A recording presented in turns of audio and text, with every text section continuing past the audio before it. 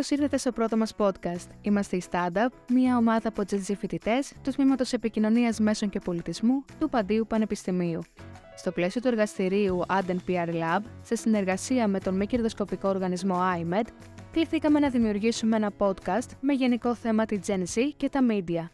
Εμείς, ως υπερήφανα μέλη της γενιάς αυτής, δεν μπορούσαμε να μην συζητήσουμε το φαινόμενο της εποχής μας που ακούει στο όνομα TikTok. Τώρα θα σκέφτεστε, τι σχέση έχει ένα εκπαιδευτικό podcast με το TikTok? Με λίγα λόγια, το TikTok είναι παντού. Από τη γάτα του γείτονα που έγινε viral, μέχρι τον ίδιο το γείτονα που άρχισε να χορεύει Saturday Wednesday. Όλοι χορεύουμε πλέον στο ρυθμό του TikTok. Και να πώς μας ήρθε η ιδέα. Gen Z και μουσική βιομηχανία. Πώς το TikTok επηρεάζει τον τρόπο που ακούμε μουσική, αλλά και τον τρόπο που παράγεται και προωθείται μουσική. Όπως λέμε και στον τίτλο του podcast, Music Made for You. Ας σκρολάρουμε λοιπόν στα προτινόμενα του TikTok, στο For You page, για να δούμε τους διαφορετικούς τρόπους με τους οποίους μπορούμε να συναντήσουμε τη μουσική μέσα στην πλατφόρμα.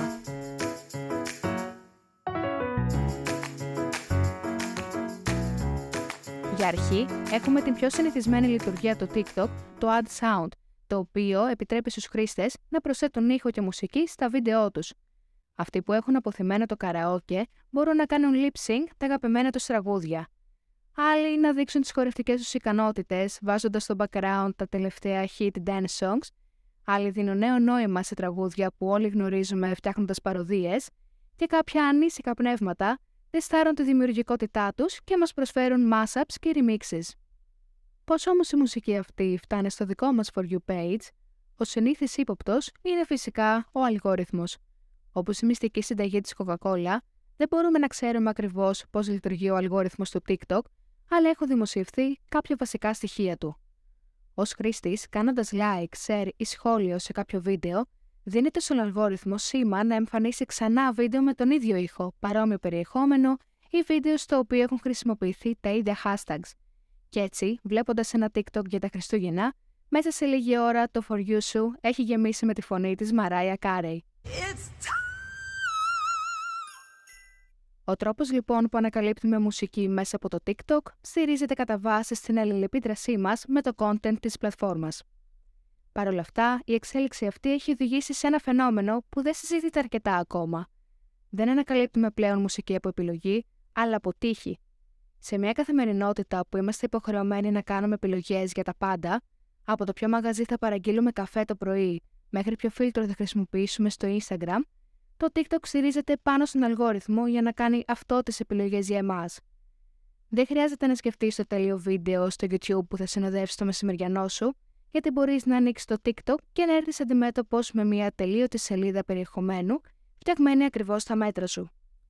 Κάπως έτσι, σταματάς να ανακαλύπτεις εσύ τη μουσική, αλλά ο αλγόριθμος σε παίρνει από το χέρι μέχρι να σε οδηγήσει στο επόμενο hit κομμάτι που θα σου κολλήσει για το υπόλοιπο της μέρας.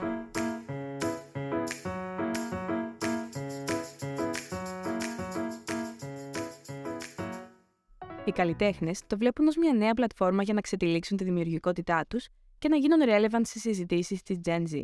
Και οι δισκογραφικές εταιρείες βλέπουν το επόμενο εργαλείο για το απόλυτο digital marketing. Πλέον η διαφήμιση ενός νέου κομματιού σταματά να προέρχεται από μια ομάδα marketers κλειδωμένη στο υπόγειο της δισκογραφικής, προσπαθώντας να σκεφτούν πώς θα γίνει viral. Και οι ίδιοι καλλιτέχνες έρχονται στο προσκήνιο του TikTok. Χαρακτηριστικό παράδειγμα στην ελληνική σκηνή αποτέλεσε η Αναστασία. Από ένα απλό TikTok με την Αναστασία να τραγουδάει lip-singing στο αμάξι της, μετρώντας τα δάχτυλά της τις αμαρτίες που έχει κάνει, μαζεύει 3 εκατομμύρια views και δεκάδες χιλιάδες pre-saves πριν καν το τραγούδι γίνει officially released. Και μέσα σε λίγο καιρό, ο αλγόριθμος στο TikTok κάνει τα μαγικά του. Με την εμφάνιση της Αναστασίας όλο και περισσότερο στο TikTok, τα ενία της προώθησης αναλαμβάνουν και οι ίδιοι οι χρήστες, ανεβάζοντας δεκάδες χιλιάδες ντουέτα με το νέο της τραγούδι. Η Αναστασία από την πλευρά της αλληλεπιδρά με τα βίντεο αυτά και παρακινεί τους χρήστες να κάνουν ντουέτο το τραγούδι της, δείχνοντας τις δικές τους μουσικές ικανότητες. Αυτή είναι μερικοί μόνο από τους τρόπους που οι καλλιτέχνες αρχίζουν να χρησιμοποιούν το TikTok για να προωθήσουν τη μουσική τους. Δεν θα μπορούσαμε όμως να παραλείψουμε και τα γνωστά σε όλους challenges. Πολλές φορές, ακόμη και χωρίς την πρόθεση των καλλιτεχνών, τα τραγούδια τους συνδέονται με κάποιο challenge του TikTok και μέσα σε λίγες μέρες βρίσκονται στο επίκεντρο των trends.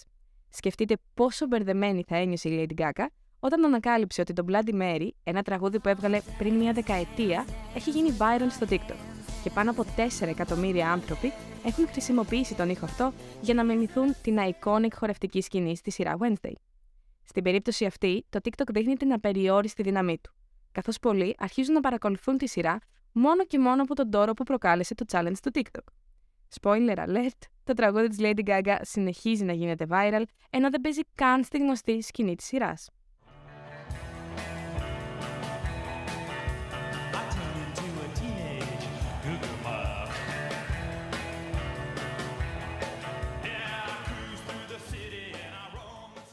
Βλέποντας την απρόσμενη και τεράστια αυτή επιτυχία που μπορεί να προσφέρει το TikTok, μικρότεροι καλλιτέχνες προσπαθούν να κάνουν hop on the trend, προωθώντας τραγούδια τους μέσα από TikTok trends και challenges. Γυρνώντας λοιπόν στα ελληνικά δεδομένα και κάνοντας μια πολύ ενδιαφέρουσα συζήτηση με το ταλαντούχο συγκρότημα των Yama, τσεκάρετε τους αν δεν τους ξέρετε ήδη, μάθαμε πώς βλέπουν οι ίδιοι ως εργαλείο το TikTok για να προωθήσουν τη μουσική τους και να έρθουν πιο κοντά στο κοινό τους. 10 ταχύτητες έχω στα μάξι. Έτσι όπως τρέχω λέει έχει τρομάξει. Αυτή το στρίβει εγώ κολλάω τζιβάνα. Σαν μυθριδάτης πάνω στίχους βάρνα. 10 ταχύτητες έχω στα μάξι. Μου είπε άμα φύγω μη με ψάξεις. Εγώ το στρίβω αυτή κολλάει τζιβάνα. Σαν το μετέλο πάνω στίχους βάρνα. Τι σας παρακίνησε να ξεκινήσετε το λογαριασμό σας στο TikTok? Εδώ και κάποια χρόνια το TikTok είναι η νούμερο 1 κινητήριος δύναμη για νέους καλλιτέχνες και νέα τραγούδια να προωθηθούν και να βρουν νέο κοινό. Οπότε για μας ήταν κάπως no-brainer η απόφαση να ανοίξουμε TikTok και να προωθήσουμε και τη μουσική μας. Αν το δεις αλγοριθμικά ξεκάθαρα, το TikTok σε προωθεί σε νέο κοινό εντελώς μέσω του For You page, ενώ το Instagram ουσιαστικά απαιτεί κάποιος να σε έχει ακολουθήσει για να δει το υλικό σου. Οπότε αυτό και μόνο σε βοηθά πολύ. Έχετε πειραματιστεί με εργαλεία του TikTok όπως τα challenges και έχετε ιδέες για το πώς θα αξιοποιήσετε το TikTok στο μέλλον?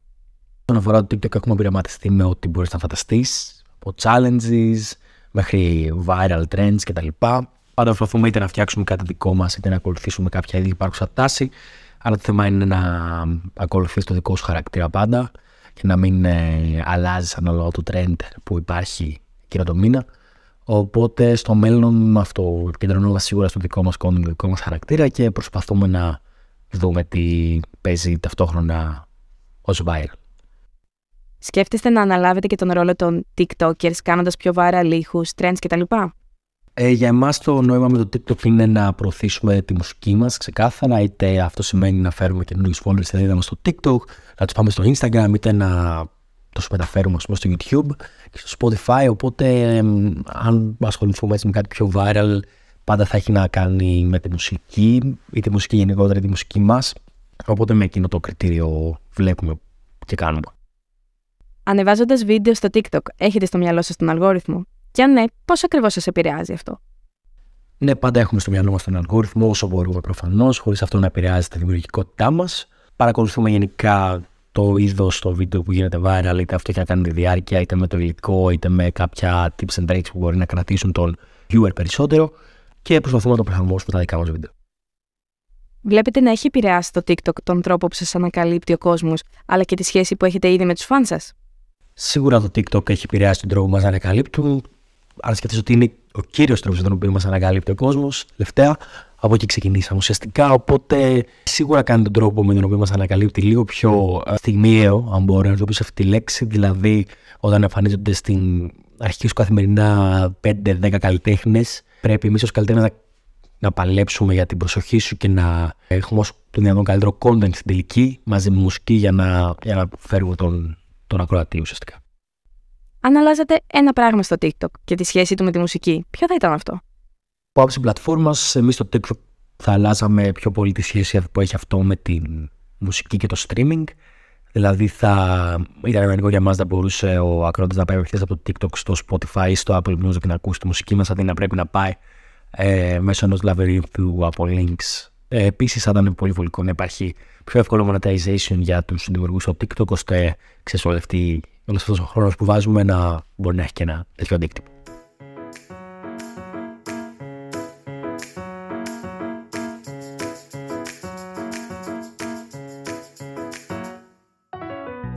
Παρ' όλα αυτά, το TikTok δεν έχει επηρεάσει μόνο τον τρόπο που ανακαλύπτεται και προωθεί τη μουσική, αλλά και τον τρόπο που παράγεται. Το TikTok είναι μια πλατφόρμα που βασίζεται κυρίως στην όραση, τη γρήγορη αναλλαγή βίντεο. Σημαντικό όμως ρόλο παίζει και ο ήχος που συνοδεύει το βίντεο. Ως Gen Z καταναλώνουμε τεράστια μεγέθη πληροφορίας, πιο γρήγορα και από φράι στα McDonald's. Επομένως, η μουσική που έρχεται μαζί με την πληροφορία οφείλει να είναι εύπεπτη. Έχει παρατηρηθεί ότι τα τραγούδια που πιάνουν στον αλγόριθμο του TikTok συνήθως είναι κομμάτια με απλές μελωδίες, χωρίς περίπλοκα μουσικά σχήματα, με έντονα, ζωηρά beat και κατά κύριο λόγο catchy, επαναλαμβανόμενους και relatable στίχους. Αυτό όμως δεν ξεφεύγει μακριά από το πώς ήταν η μουσική μέχρι σήμερα.